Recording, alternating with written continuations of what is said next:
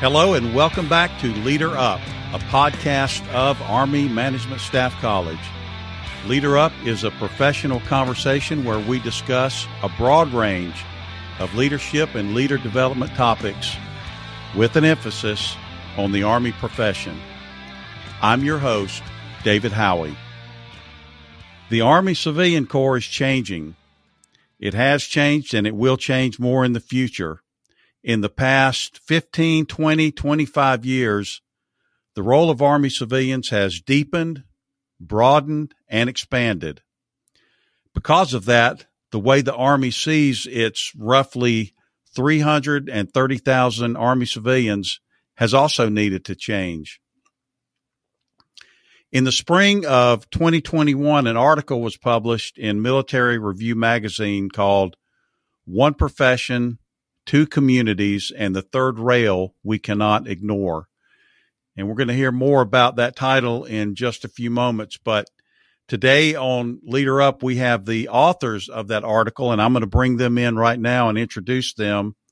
And first is Mr. David Cavallari, who is the program manager for the Army University Civilian Development Integration Office at Fort Leavenworth, Kansas. David Cavallari, thank you so much for being with us today on Leader Up. Well, thanks very much for having me. And our second guest is Dr. Van Knowlton, who is the director of the Army Aviation Civilian Personnel Proponent at Fort Rucker, Alabama. Dr. Knowlton, Van Knowlton, thank you also for being with us today on Leader Up. Well, thanks. Appreciate you having me. Thank you, both of you gentlemen. And I'm happy to see these two gentlemen today. All three of us used to work together on the staff here at Fort Leavenworth. That was many years ago. And I just want to start off today with a little bit about both of you, kind of about your current position and a little bit about your background as an Army civilian. And let me start with you, David Cavallari, where you work now and what your job entails and a little bit about your background as an Army civilian. Sure. I'm happy to, Dave. So by background, I'm a retired soldier, and I'm now 15 years into my second career as an Army civilian, all of them thus far as a supervisory GS-14. I began as a staff manager here for a 3-star headquarters, moved into a couple of different settings with the Army Management Staff College, and now as the program manager for the CDIO, I manage Army People Strategy Civilian Implementation Plan actions that are support or directly associated with the develop talent line of effort. That's just a little bit of background for how I got to where I am now. Okay, thank you. And that's kind of what we're going to talk about today is this idea of developing Army civilians. And thanks for being with us. And let me go to you now, Van Knowlton, just a little bit about what you do now and your background as an Army civilian.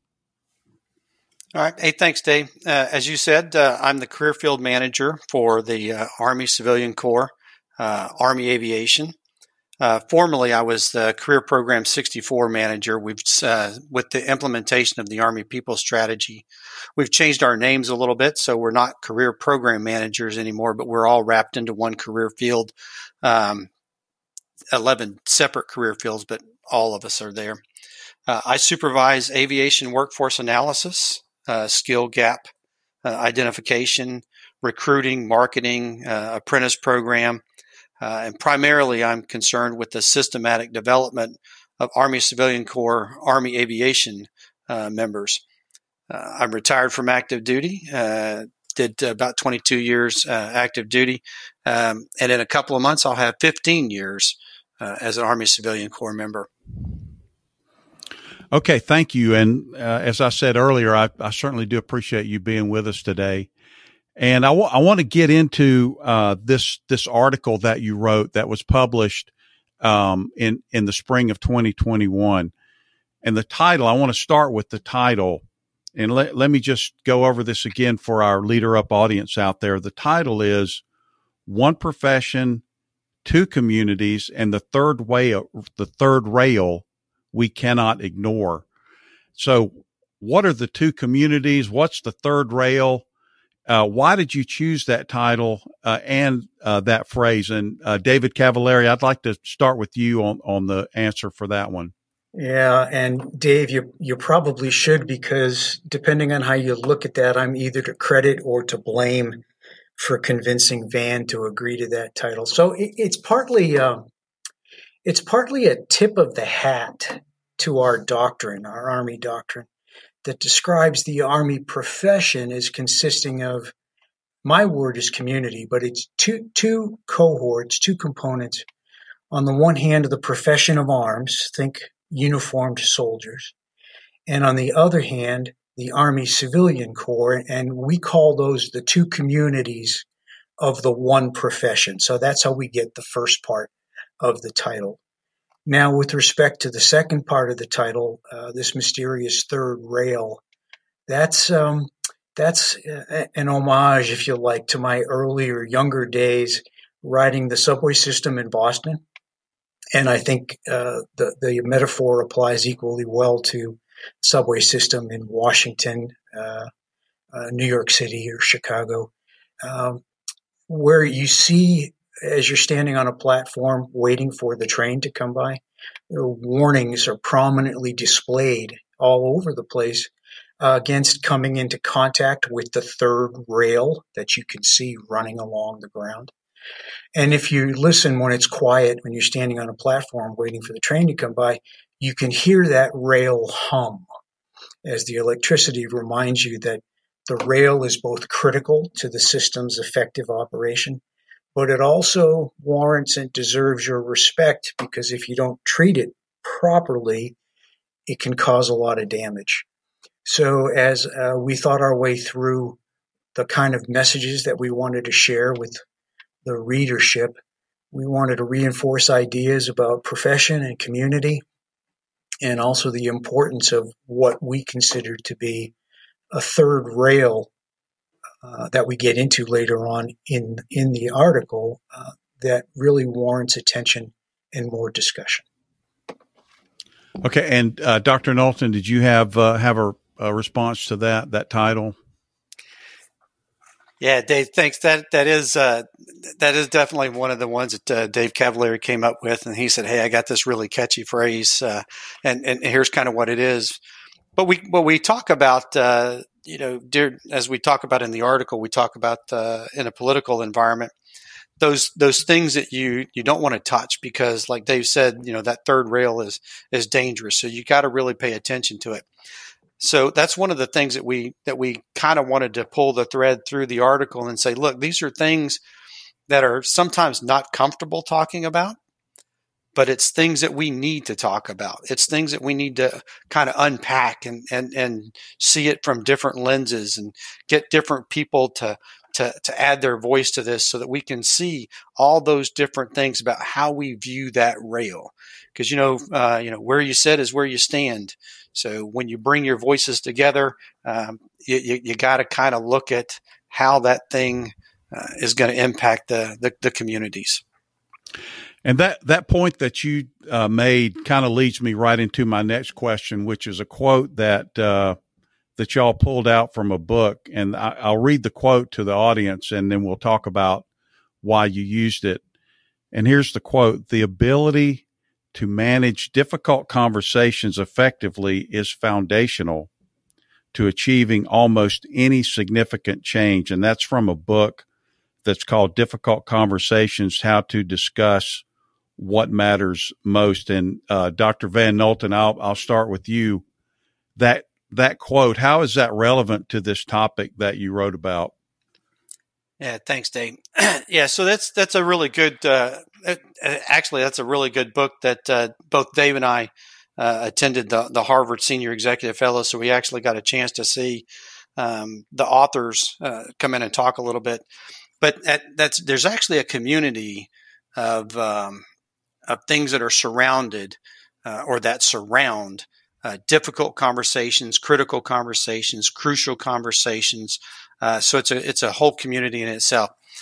And George Bernard Shaw said at one time, the single biggest problem in communication is the illusion that it has taken place, referring to conversations. And Doug Stone and his colleagues, good communication is important, both in formal negotiations and daily life. We figure that difficult conversations, as outlined in the book and as outlined in the community, are conversations that anything somebody doesn't really want to talk about. And put another way, in the Crucial Conversations book, they involve opposing opinions, strong emotions, and high stakes. So when we think about it, I mean, those are conversations that we have to manage on a daily basis, whether you're sitting around talking about football or baseball or sports. If you're arguing against the Steelers or the Chiefs, there's always opposing opinions that are out there. But again, how we talk to our employees, how we look at those things, how we manage those conversations on a daily basis are ways that we need to take and apply it to critical conversations when there's emotions at stake, when there are biases that are going to come forward. Sorry, Dave, go ahead. What I think I'm hearing you say, and David Cavallari, you can respond to this, is that this idea of talking about these two communities within one profession and talking about how we develop Army civilians can be a difficult conversation within the Army. Is that something that you've seen since perhaps you've been in the position that you're in right now? 100% spot on, Dave, 100%. And if you think about it, since we all are part of a hierarchical organization, the Army, this idea of having difficult conversations where you would have to surface, potentially defend oppositional views, it's the exact opposite of the way we were successful when we were in uniform, where we were, where we executed instructions or orders, perhaps even over our own objections, our personal objections. But if we as an Army Civilian Corps want to truly contribute to the Army's mission and Army readiness, we have to be willing to defend positions, admit that perhaps our positions on a certain subject might be, out of touch, and then negotiate, compromise our way to success moving forward. I don't think either Van or I wanted to be perceived through this article as being just a couple of other guys who were complaining. We wanted to contribute to conversations that would help improve the situation and improve Army readiness. And that's why this notion about difficult conversations is really critical to not only to the article, but I think to the success of the Army Civilian Corps. And you did lay out towards the end of your article, and we're going to talk about this in a few minutes, about some of the things that you recommend that you would like to see done as a way to take care of some of these challenges that we have. But I want to go to a phrase, and I'm going to start with you, David Cavallari, on this one. It's a phrase that's in your article, and we've all seen it and heard it, but I just want to know what it means to you and why is it important. And it's a simple phrase, and it's the total Army. What does that phrase mean, and why is it important that we, as both uniform folks and Army civilians, see the Army as a total Army? I'd be happy to. And if you'll indulge me for a moment, I have to share a couple of numbers that kind of help set the context for what the phrase you asked about means, this idea of the total Army, but then also where we as Army civilians fit into this larger construct. So the total Army people enterprise serves about 3.5 million people. And in that pool of people, really, it's a subset of the American society. So I've narrowed it down to 3.5 million people. There's just about 1 million active guard and reserve soldiers. We often hear those referred to as the three components, the three compos, active guard and reserve. So there's 1 million. There's roughly 300,000 of us who call ourselves Army civilians, GS and wage grade. There's another 1 million plus family members. Add on to that number roughly 900,000 retired soldiers and about 100,000 surviving spouses. You add up all the numbers, and we get to this idea of 3.5 million people associated in one fashion or another with the total Army. Now, when Van and I wrote the article, the Army Civilian Corps represented just about 23% of the Army profession. Remember the one profession and the two communities I talked about? It was the first question you asked me about in the title. So the Army Civilian Corps represents about 23% of the Army and roughly 8% of the overall Army enterprise. Those are not insignificant numbers. And the message really for our readers is that the Army Civilian Corps, we represent collectively a significant segment of the total Army. And because of that, we have a responsibility to meet, and I would submit a contribution to make. We have a responsibility to make a contribution in terms of Army readiness. So we're part of a group that's part of a group that's part of something larger. And oftentimes we forget that because we've become, I think, very comfortable with using this word enterprise to describe what we belong to. Okay, I want to go back to some things that you've talked about in your article, and you used the term friction, and you talked about 3 areas of friction or components of the third rail that you talked about. What are those 3 areas of friction, and why do they matter to the Army? And Dr. Van Nulten, I'll start with you. I'll give you first bite at that apple. All right, Dave. Thanks. So that's a great question, and just touching on the things that Dave was just talking about. He just described all the different components of people and those little areas that we have. In my day-to-day dealings, I deal with the active force. I deal with Department of the Army civilians, both in active and the reserves.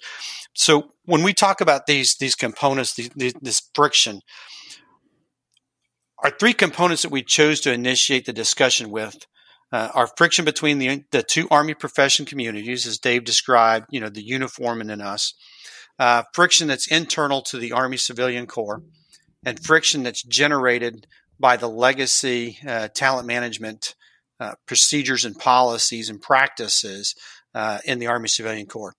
And we think they're important as to get the conversation started so that we can start unpacking some of these perceptions and biases and preconceived notions and help us to engage with some of those difficult conversations that we as an enterprise need to have so that we can achieve everything that we're trying to achieve at echelon.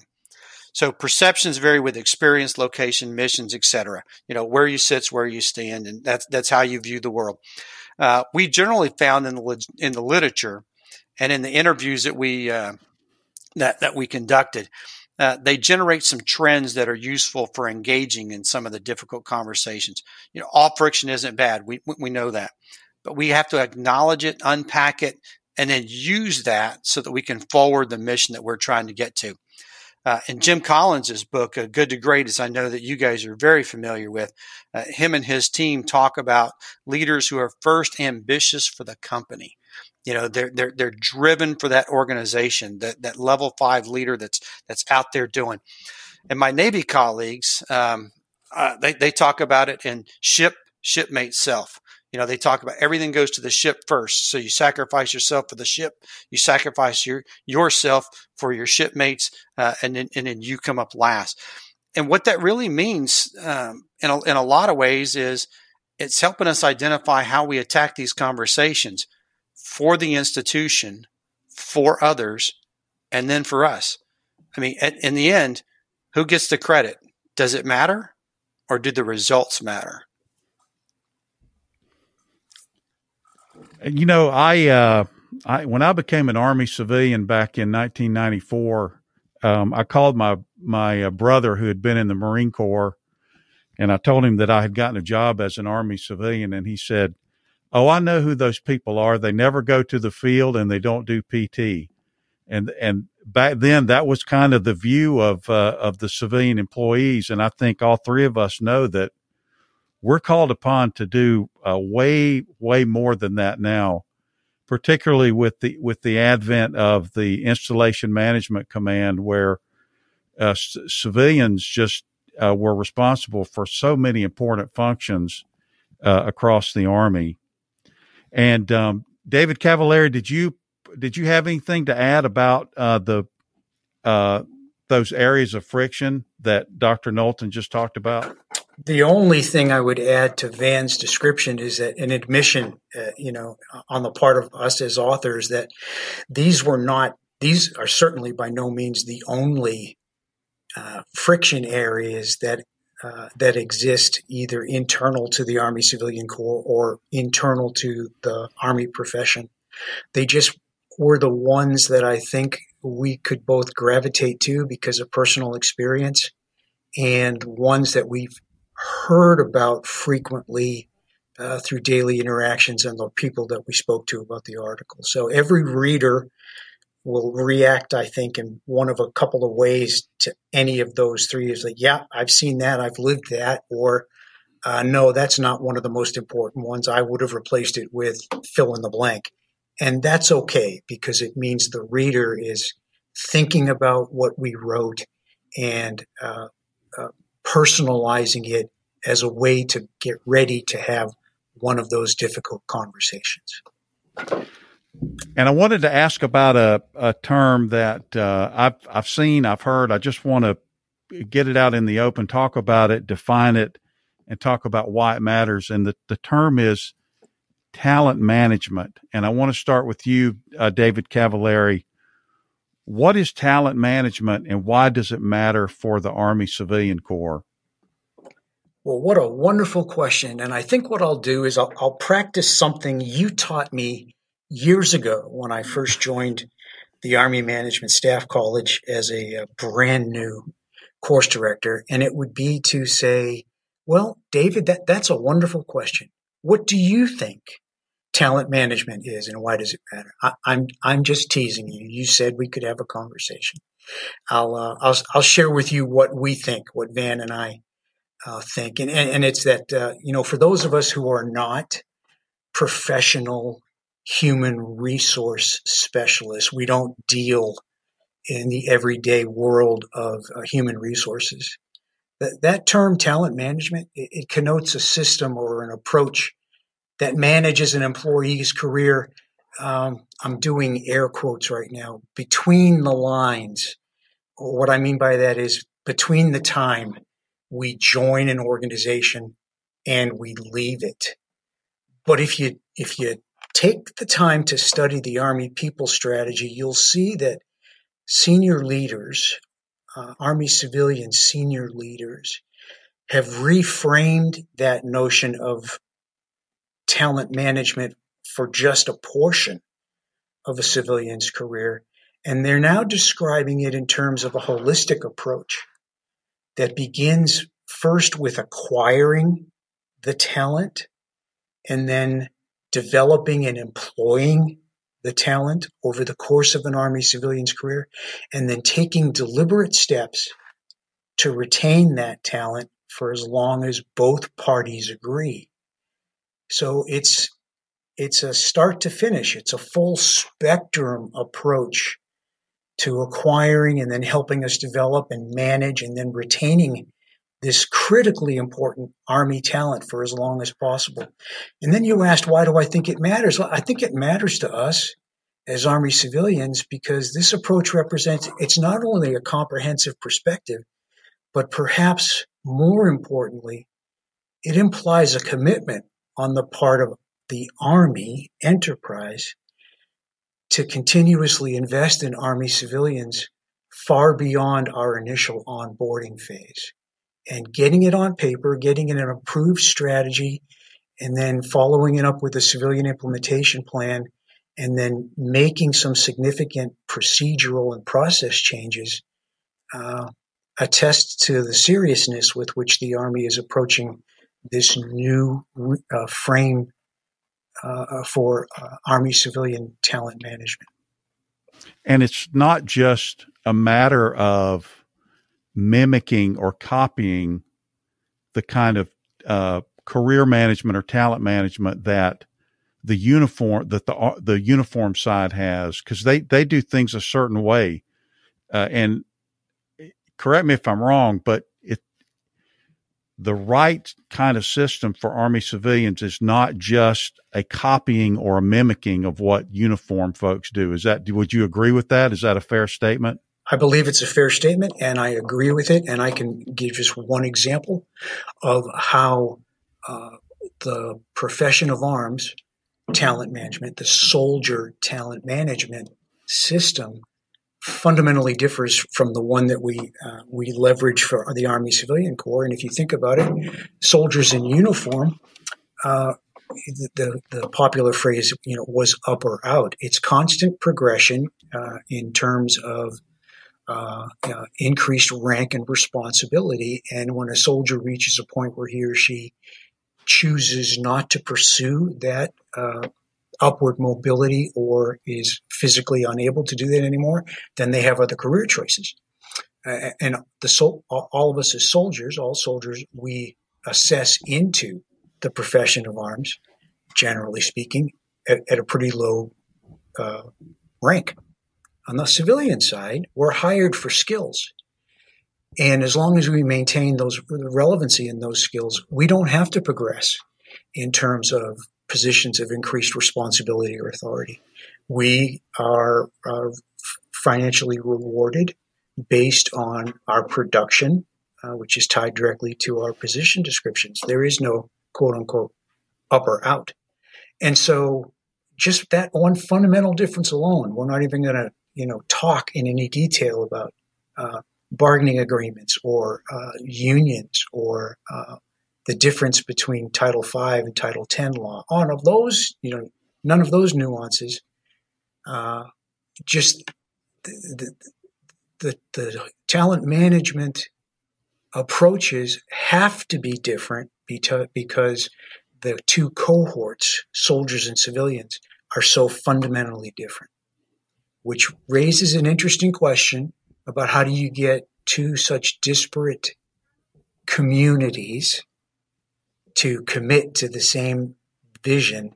But that's probably another article that Van and I should explore writing. Van, did you look like you were going to have a response to that? Did you have anything to add? Yeah, I'm sorry, Dave. Dave's got it. I mean, the whole thing that the Army is even considering talent management, beyond the position description of what an Army civilian does. And just when you and I came in, Dave said it, we get hired for a skill set at a certain level. The Army in the past may or may not, depending on where you sit, have thought about, I hired you at full performance level. There's no development needed. If I wanted you to be something else, I would have hired something else. So the fact that the Army is actually looking at going beyond the position description and looking at the knowledge, skills, behaviors, and other contributors that a civilian can bring to the mission enhancement, I think is just a huge step forward. There is a huge competition out there. I face a huge competition every day in Army aviation. My primary recruiting pool for instructor pilots is pilots who got out of the Army, from uniform. We just don't train a whole lot of age 64 pilots outside of the Army. But my pilots are in high demand in every other aviation industry, to include contracting overseas. So, for those that want to just come in and fly and look good in their flight suit and teach, we got that. For those of you that want to go do beyond that because they have some project management or program management skills, well, the Army needs that too. So here, let's go ahead and do some transition. And there's a phenomenon in the Army Civilian Corps. I've seen it. I'm sure both of y'all have seen it, where you have someone at the, let's say, the 9, 10, 11, or GS-12 level who has been doing a job for 10, 15 years, maybe longer than that. And like you said, David Cavalieri, it's not up or out. They can stay in that job for an extended period of time. And not only as Army civilians is that acceptable, it's not just acceptable, that's celebrated, because when you have someone who has that deep background of experiences and knowledge in a single position, in a single function like that, it's really extremely valuable to the force. I think you both would agree to that. And that's kind of something that we need to preserve, that kind of a situation as best we can. I want to go to you, Dr. Van Nolten. Let's kind of start unwrapping this and bringing it back home to talk about how we address those frictions. And in your article, you wrote about 3 new components, things that perhaps we could start doing to try to deal with the situation. So what are those 3 components, Dr. Nolten, and how are they important? Yeah, Dave, and another great question. So let me go back to something that Dave Cavalieri, my battle buddy, talked about earlier. These 3 that we put in the article were just to get the conversation started. They are by no means a bucket to put people in. So the 3 things that we kind of talked about was, number 1, kind of improving the communities of practice perceptions of each other. The second one is, exploring this one Army Civilian Corps, one team mindset, and then balancing transactional practices with transformational aspirations. And we kind of, maybe we'll unpack that one again in another article or something as we continue to do this. But remember, these 3 components are just a start, and they need to be unpacked. They need to be talked about. They need to be expanded upon. We need other people, other voices to get involved to kind of take a look at this so that we see it from different angles. And to understand also, they're not distinctly different lines of effort. We would recommend that you don't create a campaign plan for balancing perceptions and say, here's that line of effort and here's the milestones that we're going to achieve there. But they start us thinking about this operational environment and the current state that we're in, and then have a conversation about what we want the future state to be versus what we can afford. A lot of times we look out there and we say, well, we can't afford to train civilians the way we train the military. There's just not that many. We can't afford to PCS, senior civilians every 3 years like we do the military. Besides, they don't want to. And as we heard the secretary say in the AUSA this past fall, a lot of the senior civilians want to do that. They want to move and continue that kind of an impact. But the thing is, what is the objective end state that we want to achieve? So when we look at campaign planning, here's our current state, there's our future state. What do we want that to look like? And then we can go after that. And then we can apply, ends, ways, and means to try and figure out how we're going to get there. And so let's look out into the future, and let's look 5 or 10 years down the road. And David Cavalieri, I'll let you answer this one first. What's it look like? What is the future, the desired end state for a successful and effective Army Civilian Corps? What's it look like, and what do we need to do to get there? Okay, Dave, I'll take a shot at that one. I look forward to the day when Army civilians think of themselves as being in the Army rather than working for the Army. I think that kind of reframing represents a shift from performance compliance to personal commitment. And I think it's just as important that that kind of reframing is embodied by the profession of arms with the widespread recognition that the Army Civilian Corps is essential to Army readiness. Now, if we're going to earn that kind of recognition as an Army Civilian Corps, I think we have to figure out how to continue to provide the continuity that you, Dave, were describing in your transition comments just a couple of minutes ago. That's because that's what we bring as Army civilians to the mission every day. The continuity based on longevity in the profession and the career. But how do we continue to bring continuity that is leavened with relevance? Because continuity that's irrelevant, and we've all seen it, is unhealthy. So if we want our soldier brothers and soldier sisters to recognize that we are essential to Army readiness, I think we have to earn that recognition. So from my perspective, if we can achieve that end state where we're collectively say, I am in the Army. It's not just working for I am in the Army, and I bring not only continuity but relevance. If we can achieve that, and if the Army can make good on its promise of investing in Army civilian development, I think we naturally become, as an Army, the government agency of choice in terms of public service. And that's what I would love for us to see, 10 years from now. And so at this point, we're coming to the end of the conversation today about the third rail and the discussion that we do need to have around Army civilian development. And I want to go to both of our guests and ask, is there anything about this topic that you want to share with our Leader Up audience that I haven't asked you about?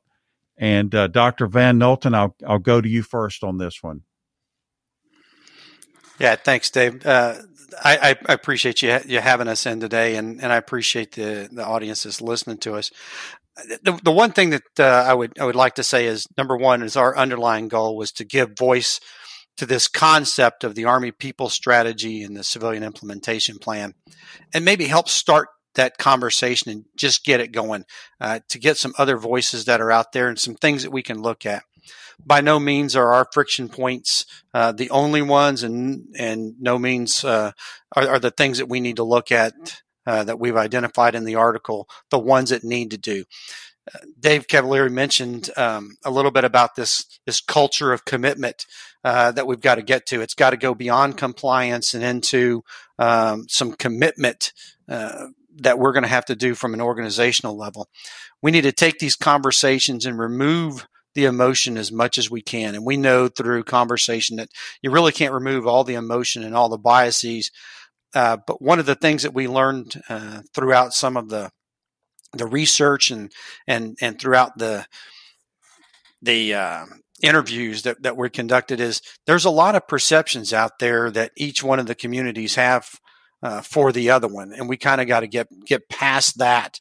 Throw the facts on the table and let's deal with it so we can get past.